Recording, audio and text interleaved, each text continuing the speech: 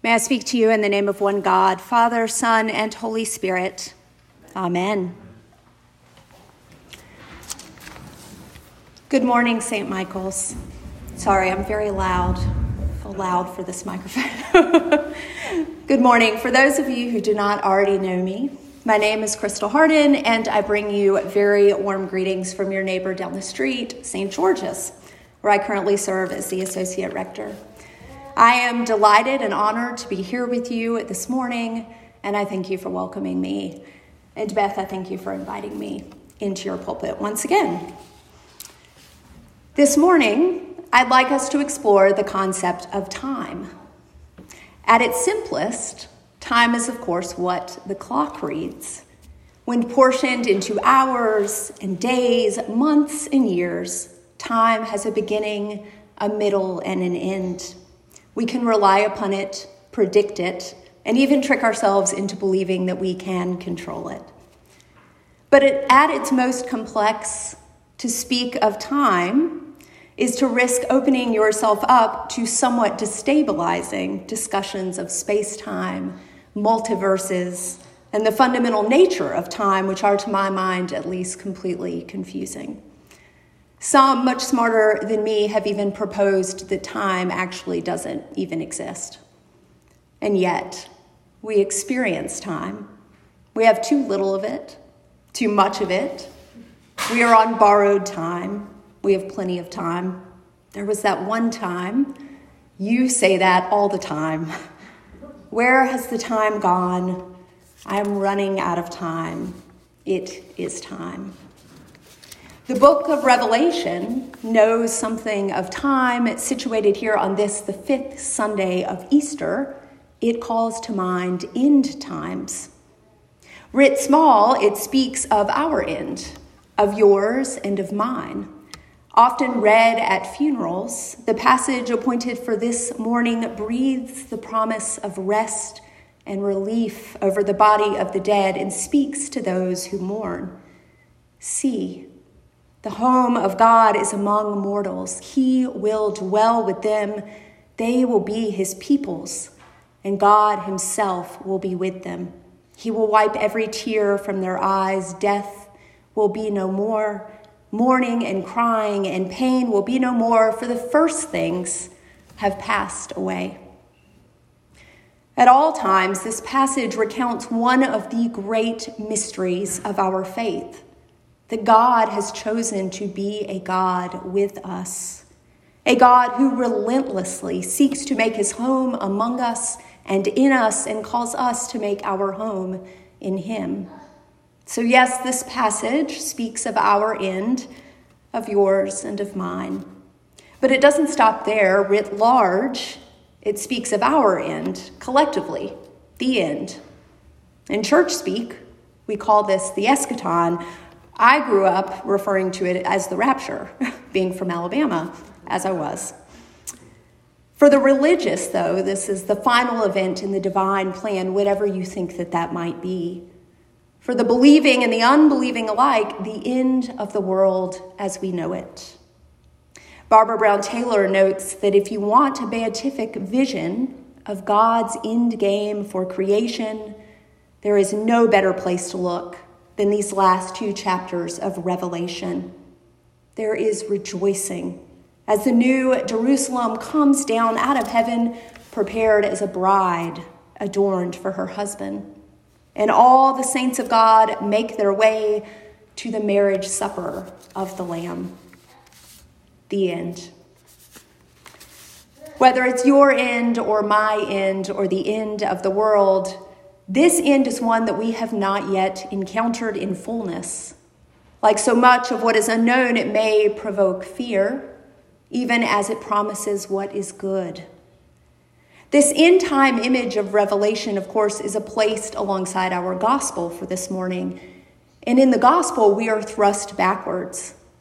The Lord is risen indeed, alleluia. Our alleluias are still met well, and yet here we are asked to recall a moment prior to Jesus' crucifixion. In it, he makes his farewell to his disciples.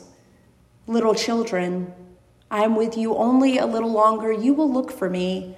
And as I said to the Jews, I say now to you, where I am going, you cannot follow. These words are sacred, not just because they are words spoken by Jesus, but because they are final words. Words spoken by someone who isn't long for this world. And as such, they have a sort of sacred economy. There is not enough time for any more words above those words that must be spoken. Time is running out. The end is near. The crucifixion awaits. We here in the future know that to be past. It will be done. It does happen.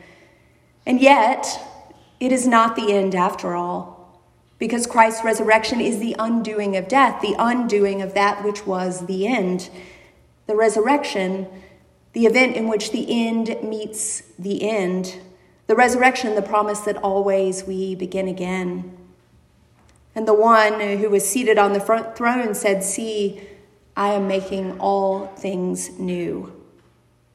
As if in response to this, our appointed psalm rings out, "Praise the Lord." Praise the Lord.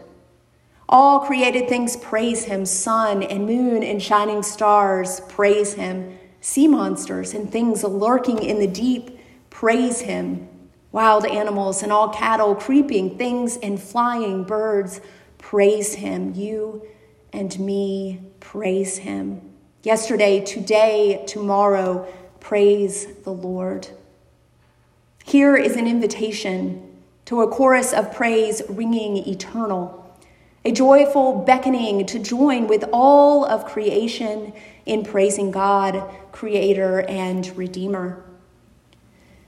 At the next service, we will welcome Byron Warner into the household of God through the waters of baptism. And what is wild about this is that in so doing, we remember that Warner's creation and redemption were preordained, not to be confused, of course, with the doctrine of predestination, preordained. Our creation and our redemption were preordained, held in the hands of our Lord outside of time. What I mean by that is this: God, our Creator, did not lovingly form us and then set us loose in the world, see us, if I'm being frank, fall on our backsides repeatedly, and say to himself, now I've got to come up with a solution to this problem. No, our redemption was not and is not an afterthought.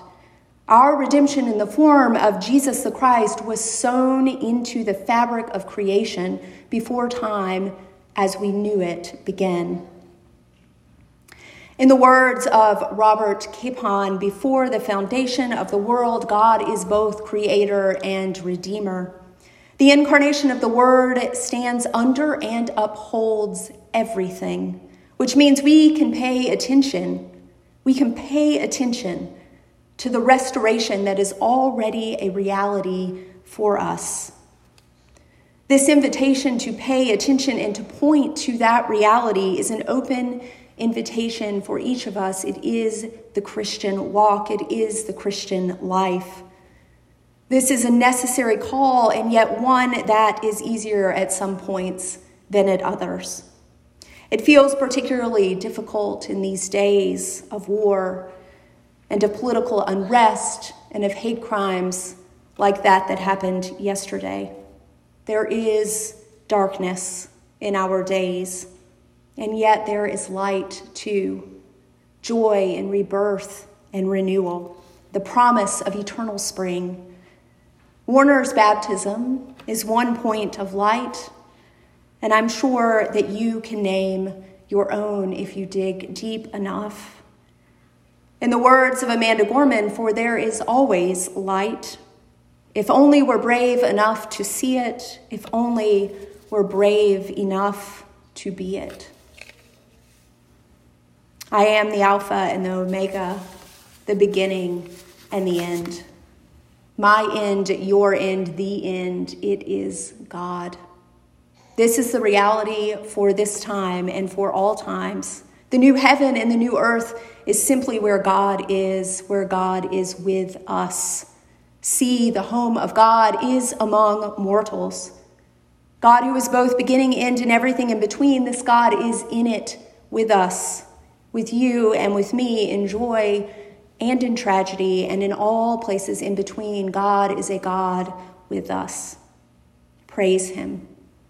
Praise the one who is both Alpha and Omega, the beginning and the end, the one who in Jesus Christ our Lord made his purpose known, that all things would be united to God, the one who both created us and redeemed us, the one who, as Revelation reveals, makes all things new, the one who acted in time to affect all time to the end of time.